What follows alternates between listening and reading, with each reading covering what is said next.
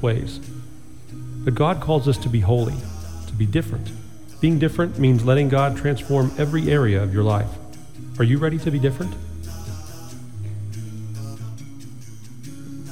We are going to talk about being different, but before we launch into the sermon, let me just say a word about next Sunday.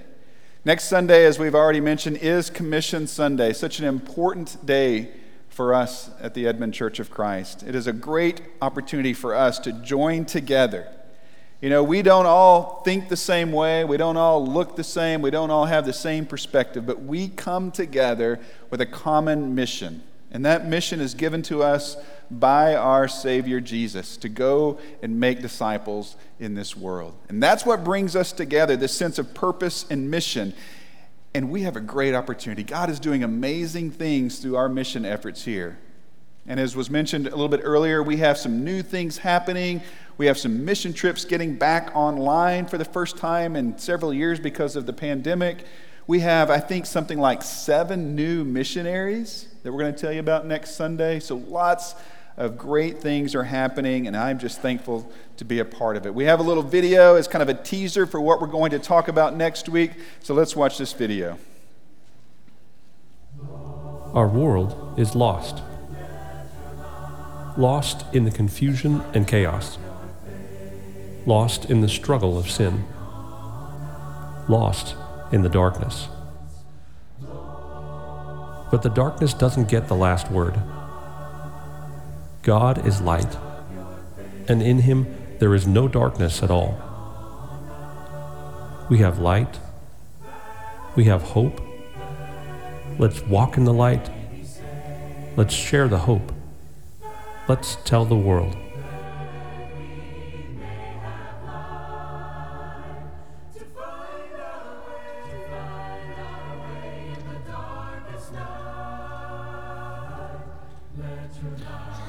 We do have light, and we have hope. And yes, this world is a dark place, but we are called by God and led by Jesus to take the light into this world. That passage there on the screen that was there at the end of the video, 1 Peter chapter 3, be prepared to give an answer when people ask about the hope that you have. It assumes that we have hope, and it calls us to share that hope with the world. Next week, the different aspect we're talking about in this series is a different answer. Being ready to give the world a different answer. So I hope that you'll come next week. I hope that you will talk about and pray about Commission Sunday and really what God is leading you to do to participate in sacrificial giving so that we can continue to support missionaries and send mission trips and do so many mission projects that we do. This congregation is such a generous congregation, always responding to needs and opportunities, and I'm thankful that we do that. If you have a Bible, open it up to Luke chapter 4. That will be our text today, Luke chapter 4. You know, I don't typically watch much television news, but the other night I decided to tune in, really, if I'm honest, to confirm what I thought I already knew, and that is this: we consume and are consumed by bad news. Haven't you found that to be true? I know that's not the word of hope that you were looking for this morning, but I think we need to start there. We need to acknowledge that there is so much bad news in this world. And so I tuned in to the local news just to watch for a few minutes, and I started writing down the different issues, topics, and stories that they covered just in the first 10 minutes. Listen to this: the death penalty and executions in our state. There was a bomb scare, exotic dancing, struggles in our education system, the murder of a police officer, the tragic shootings in Orlando, and a stolen fire truck that led police on a high-speed chase. And that's just the first 10 minutes of the local news. If you watch the national news, you know it's even worse. And I started thinking, what does it do to someone's mind and their heart and their perspective and their outlook when they just take in a constant diet of bad news? And maybe that's literally watching the news all the time. Or maybe it's scrolling through your social media feed. Or maybe it's going down rabbit holes on the internet and YouTube videos. Or maybe it's conversations with people at work, or, you know, taking your kids to soccer and you're talking. Or maybe it's just all the things we're exposed to, we consume a lot of bad news, and we are consumed by bad news. And it impacts us. It shapes us. It can't not influence how we think and process and how we see the world and how we see ourselves and our lives in the world. You see, bad news breeds cynicism and pessimism and ultimately despair. Here I have something, and I'm going to ask you a question about this. And you probably think you already know the question. He's going to ask us what we see. Do we see a glass that is half full, or do we see a glass that is half empty? But I'm not going to ask you that question, although that is a good question, and it certainly speaks to what we're talking about. I'm going to ask you a different question. What do you think this weighs? How much do you think this weighs? 6 ounces? 5 ounces? 7, 8 ounces? The truth is, I have no idea. I really don't. I don't know.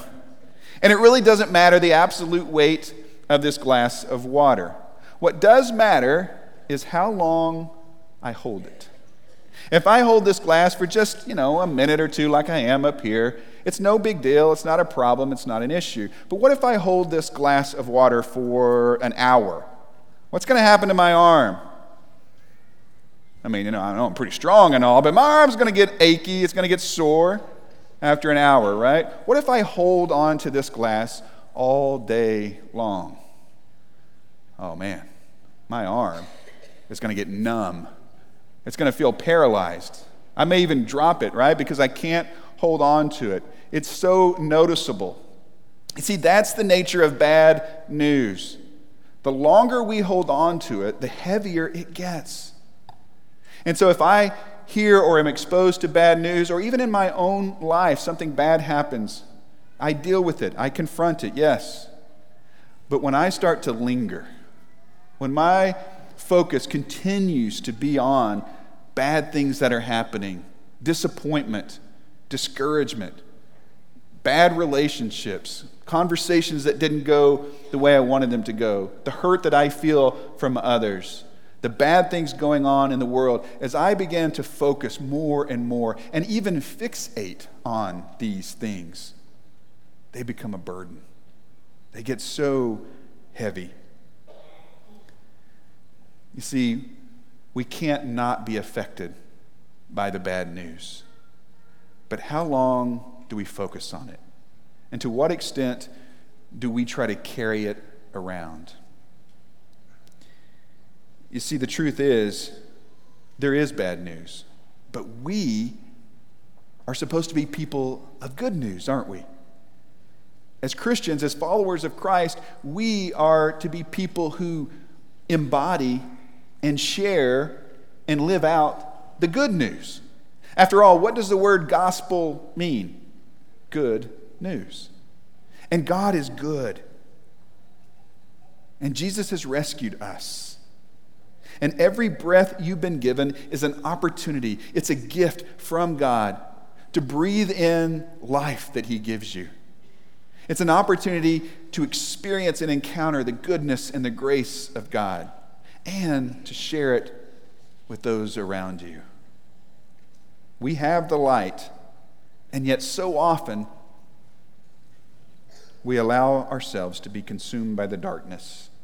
So today I want to ask you to consider a different outlook, a different way to look at the world, a different way to process, to make decisions, a different way to act and react and to interact with others, a different set of lenses to put on to see the world, to see your own life, to see others. You see, Jesus shared good news. Jesus embodied good news. Do you remember what the angel declared to the shepherds as he made Jesus' birth announcement? We read about it in Luke chapter 2. We sometimes sing about it in the holiday season. But the angel said to them, "Do not be afraid. I bring you good news that will cause great joy for all the people. Today in the town of David, a Savior has been born to you. He is the Messiah, the Lord." Good news of great joy. Have we forgotten? Are we so far removed from the incarnation? Are we too overwhelmed by the darkness in our world? And let's face it, sometimes in our own lives. Where is the joy? Where is the celebration of the goodness and the grace of God? Cynicism and negativity and skepticism. All of these things, they have a way of stifling joy. Jesus knew that, and Jesus faced that reality time and time again. One example is in our story today, our text today, Luke chapter 4. Jesus has been taken into the wilderness to be tempted by Satan, and then he returns, and he goes home. Luke chapter 4, verse 14. Jesus returned to Galilee in the power of the Spirit, and news about him spread through the whole countryside. He was teaching in their synagogues, and everyone praised him. So right now we see this little slice of life for Jesus, and everyone is a fan of Jesus.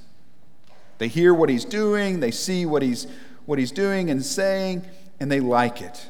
They're amazed at his teaching. He teaches as one with authority.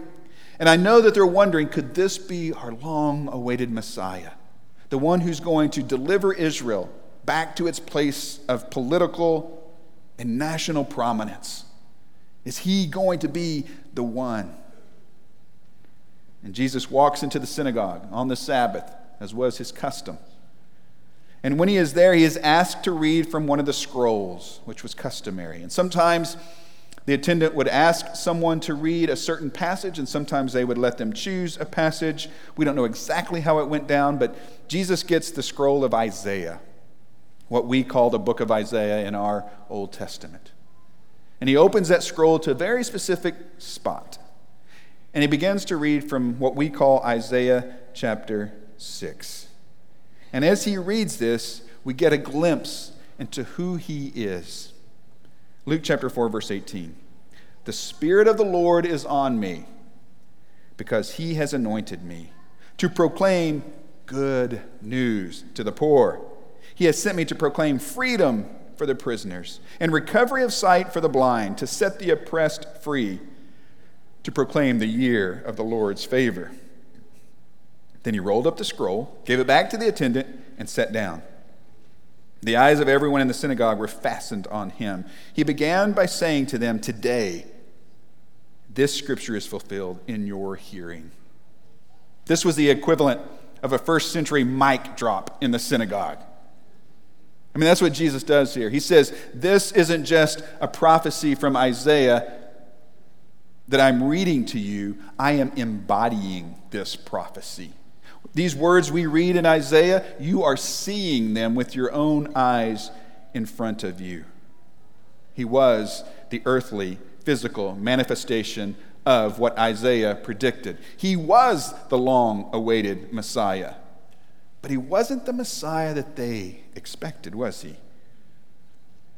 His hometown crowd couldn't believe these words were coming out of his mouth. They couldn't believe that this carpenter's son that they knew his family, they couldn't believe what he was saying. Jesus knew they were skeptical. And so he told them how hard it is for a prophet to receive honor in his own hometown. And then he gave them these two sort of interesting examples. Back in the text, verse 25. I assure you that there were many widows in Israel in Elijah's time, when the sky was shut for 3.5 years, and there was a severe famine throughout the land. Yet Elijah was not sent to any of them, but to the widow in Zarephath, in the region of Sidon. And there were many in Israel with leprosy in the time of Elisha the prophet. Yet not one of them was cleansed, only Naaman the Syrian.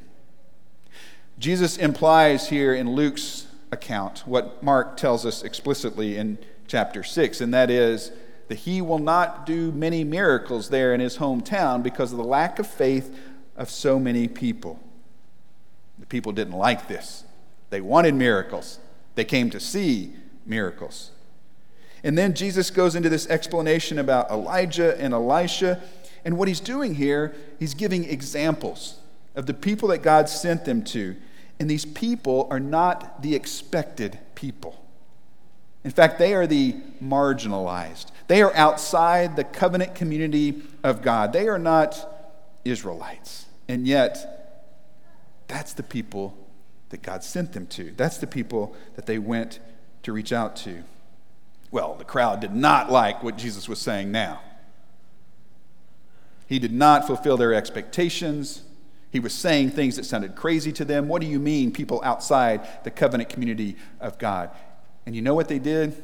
They dragged him, they took him out of town to the edge of a cliff. They were ready to throw him off the cliff. They were ready to kill Jesus. And of course, God intervened. And Jesus escaped. So what happened? Why such a big change between all these people who were fans of Jesus, it seems, and now these people who want to kill Jesus?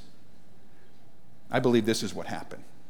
Those people refused to see Jesus for who he really was. You see, skepticism kept them from experiencing the good news of Jesus. I mean, they had good news in the flesh right in front of them, but they couldn't see it. They couldn't embrace it. They couldn't accept it. Their focus was somewhere else. Their version of good news was not what Jesus was teaching and doing, at least in that moment. They had a different agenda, different expectations of how things were and how things should be. Basically, they missed the good news. How often do we miss the good news? Because we are skeptical, because we doubt, because we allow the world to influence us, because of hardship, bad news, all the darkness in the world, we miss the good news. And the good news is right there. Look back at Jesus' quotation from Isaiah. Look at some of those key phrases and words there. Good news to the poor, freedom for prisoners, sight for the blind. He's setting the oppressors or the oppressed free. It is the year of the Lord's favor. These are the things that make one celebrate. These are the things that cause one to respond with great joy and contentment. In fact, these passages, these verses, have been used as the foundation for liberation theology. A theology that shapes how we should approach oppression in our world. God and his kingdom and the values of his kingdom do not have a place for oppression. He came to set the oppressed free. And when someone is set free who's been in prison, what is their natural response? It is to celebrate, to embrace their freedom. What about someone who is blind and they receive sight? Well, they never want to close their eyes again because they don't want to miss anything. They are so happy, so joyful. What about someone who is oppressed? When justice finally comes, when deliverance finally happens, what is their response? Free at last, free at last. Thank God Almighty, we are free at last. It is celebration. And what about someone who is poor? Someone who is facing bills continuing to stack up and debt continuing to increase? What happens if someone comes along and says, I'll give you relief? I have good news for you. What's the response of that person? It is gratitude and thankfulness and joy and celebration. Jesus says, that's what I'm about. That's what I came here to do. To proclaim good news. The gospel is good news. Look at that last phrase, the year of the Lord's favor. His Jewish audience would have known what he's talking about there, what Isaiah was writing about. The year of Jubilee, every 50 years. This wonderful year of celebration. The Jewish community were commanded to observe this year of Jubilee. And in this year of celebration, they were to cancel debts. They were to return land. They were to free servants and slaves. Can you imagine the anticipation as Jubilee was approaching? Just 5 more years. Hey, it's just 3 more years and it's Jubilee. Jubilee is next year. All the debts are canceled. The land is returned. Servants and slaves are free. Can you imagine the celebration and the joy? And some people are thinking, now wait a second. Jubilee wasn't necessarily good for everybody. What about the people who owned servants? What about the people who owned the land? What about the people to whom money was owed? They aren't celebrating. They're missing out. They're losing something. And that question and that response reveals the deeper issue with joy versus cynicism. You see, that question comes from a place and a position of power and privilege, as one who is owed rather than one who owes. Somebody who is already free rather than someone who is enslaved. When you don't get what you want, when you don't get what you think you deserve, you get cynical. The system doesn't work. This isn't fair. This isn't right. Here's what you must always remember. Are you ready for this? Here's what you need to remember. That's not you. You are on the other side of the ledger. You are the one who owes, not the one to whom something is owed. You, in fact, you and I, we are the ones who owe more than we can ever repay. See, that's the side of the equation we fall on. We forget how much we've been given by God, how much we owe that we can never repay, how much has been paid for us, for our freedom. We are the beneficiaries of Jubilee, not the ones who are missing out, not the ones who are losing something. May we never think that we are owed, and may we never let go of the joy and the celebration that comes with being the ones who understand the value of being set free. You see, when we go through life feeling that we deserve something, that we are entitled by God or the people around us, we will never find joy. But when we acknowledge how much God has done for us and does for us, that we have been given so much, that we've been set free, we will learn contentment, we will find joy that transcends whatever circumstances are going on in our life or in the world. You see, Scripture is it's full of descriptions and examples and reasons to have joy and to celebrate. Look at the lost parables of Luke 15, those famous parables. How do those stories all end? What is the culmination of those stories? They all end in spirited celebration. The shepherd finds that sheep that wandered off. The woman finds the coin that she could not find anywhere. And that father of the wayward son, when he finally comes home and there's that embrace, what does he do? He celebrates. They all celebrate. The shepherd, the woman, the father. They celebrate because what was lost has been found. That is good news. That is great news. And by the way, let me just say, that's why some of us celebrate when someone is baptized. It's not that we're being entertained. It's not that we're trying to be disruptive. It's not even that we're trying to show our approval, as though somehow we have some place to show our approval. We are simply enacting the celebration of the lost parables of Luke 15. We are partying with the prodigal and his father. We are celebrating what was lost has now been found. We should have joy. Now I'm not saying you need to clap or you need to say amen. And if you're not, something's wrong. In fact, I would say to you, don't judge those who are, and those who are, don't judge those who aren't. We can all agree on that. I'm just saying that's an example. That's an example of a moment.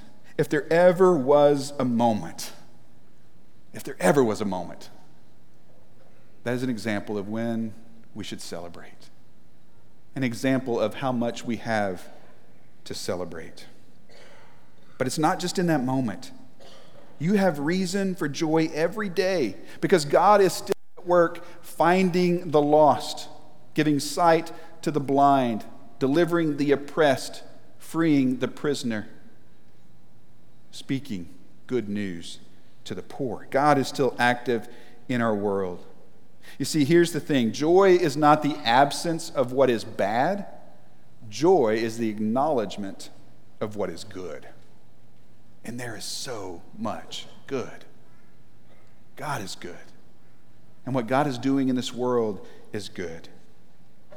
You have the freedom. You have the power to choose a disposition of joy. You can decide to focus on the goodness of God and the grace of God, the deliverance of God, or you can focus on the bad news.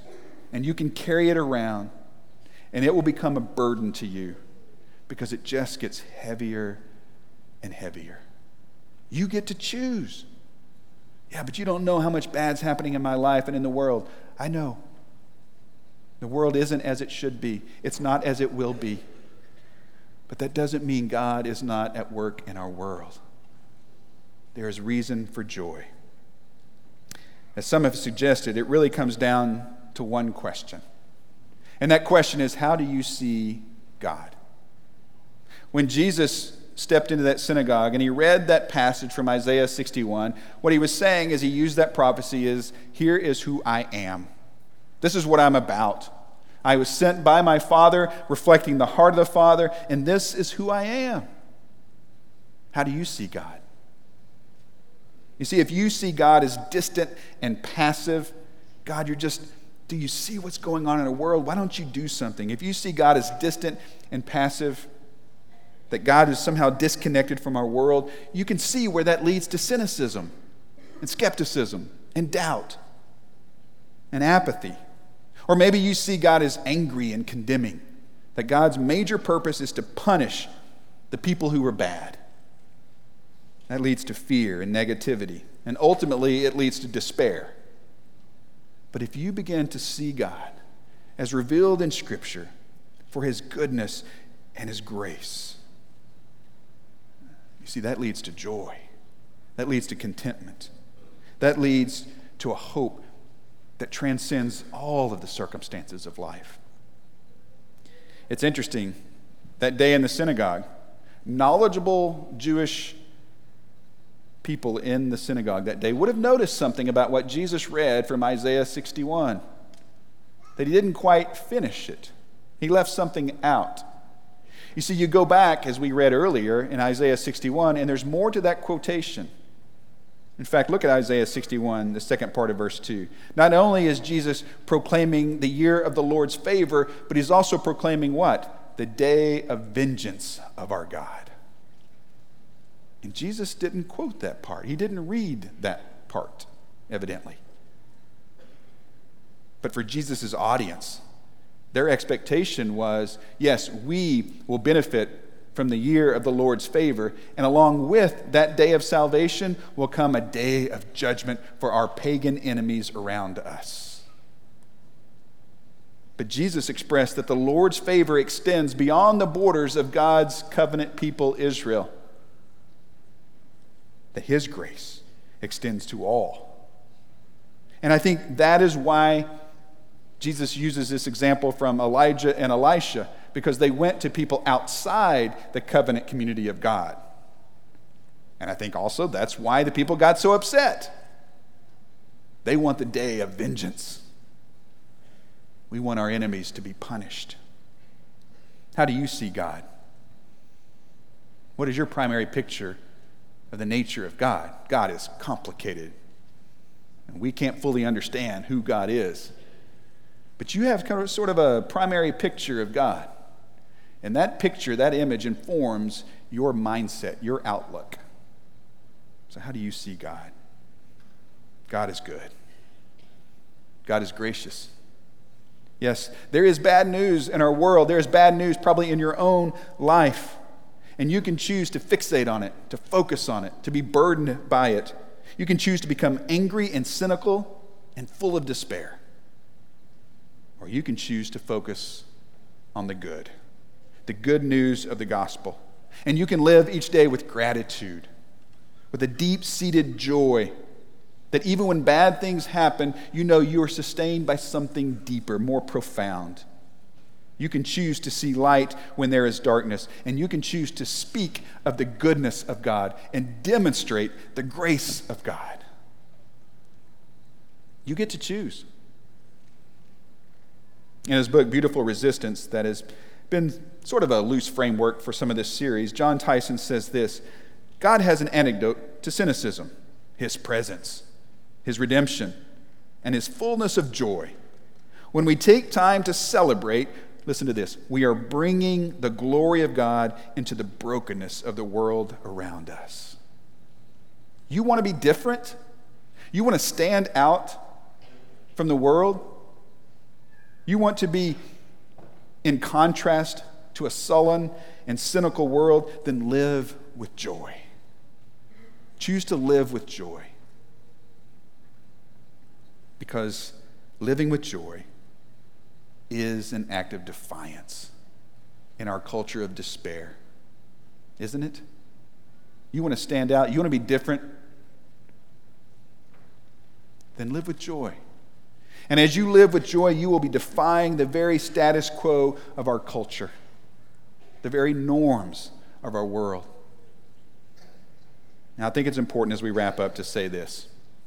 I am not suggesting that to choose to live with joy is just a matter of flipping a switch for some of us. It's not just a matter of, hey, just turn that frown upside down. For some of us, there are real mental health issues that become debilitating. And to you, I would say, there is help available. Get help. Please get help. For many of us, it's a matter of making some different choices. Choices about what we consume, choices about our conversations, choices about our posture, choices about how we see the world. You see, those are deep-seated things that come from a much deeper place. And so maybe our choices come from, we need to address some of those heart issues. It's not always an easy thing to live with joy. It sounds easy, just smile, be happy. It's not always that easy. I think it comes back to how we view God and that we're reminded of how good God is. Even in our own lives, what God has done in our own lives. Remember the side of the ledger we're on. God has delivered us. He's freed us. We are the ones who owe what we cannot pay. You sang the words just a few moments ago. Now embrace the truth. The joy of the Lord is my strength. Live with joy this week and see what God does. If we can encourage you, let us do that. If we can support you and pray for you, we want to. A couple of our shepherds and their wives will be in the parlor. It's right behind me, a little room. You can go there in just a minute when we stand up. They'll pray for you. They'll encourage you. Or you can come down to the front, and we'll try to do that as a church family. Or if you need help beyond that, please do not let anything stop you, keep you from reaching out. If this is a critical moment for you, reach out. Maybe today you are ready to receive the joy that comes with being a follower of Jesus. You want what we read about. You want to celebrate. That comes with being in Christ. Maybe today you're ready to give your life to Christ, to be baptized into Christ, raised to live a new life with new joy. We'd love to celebrate with you today. We invite you to come as we stand together and sing. Blessed assurance, Jesus is mine. Oh, what a foretaste of glory divine.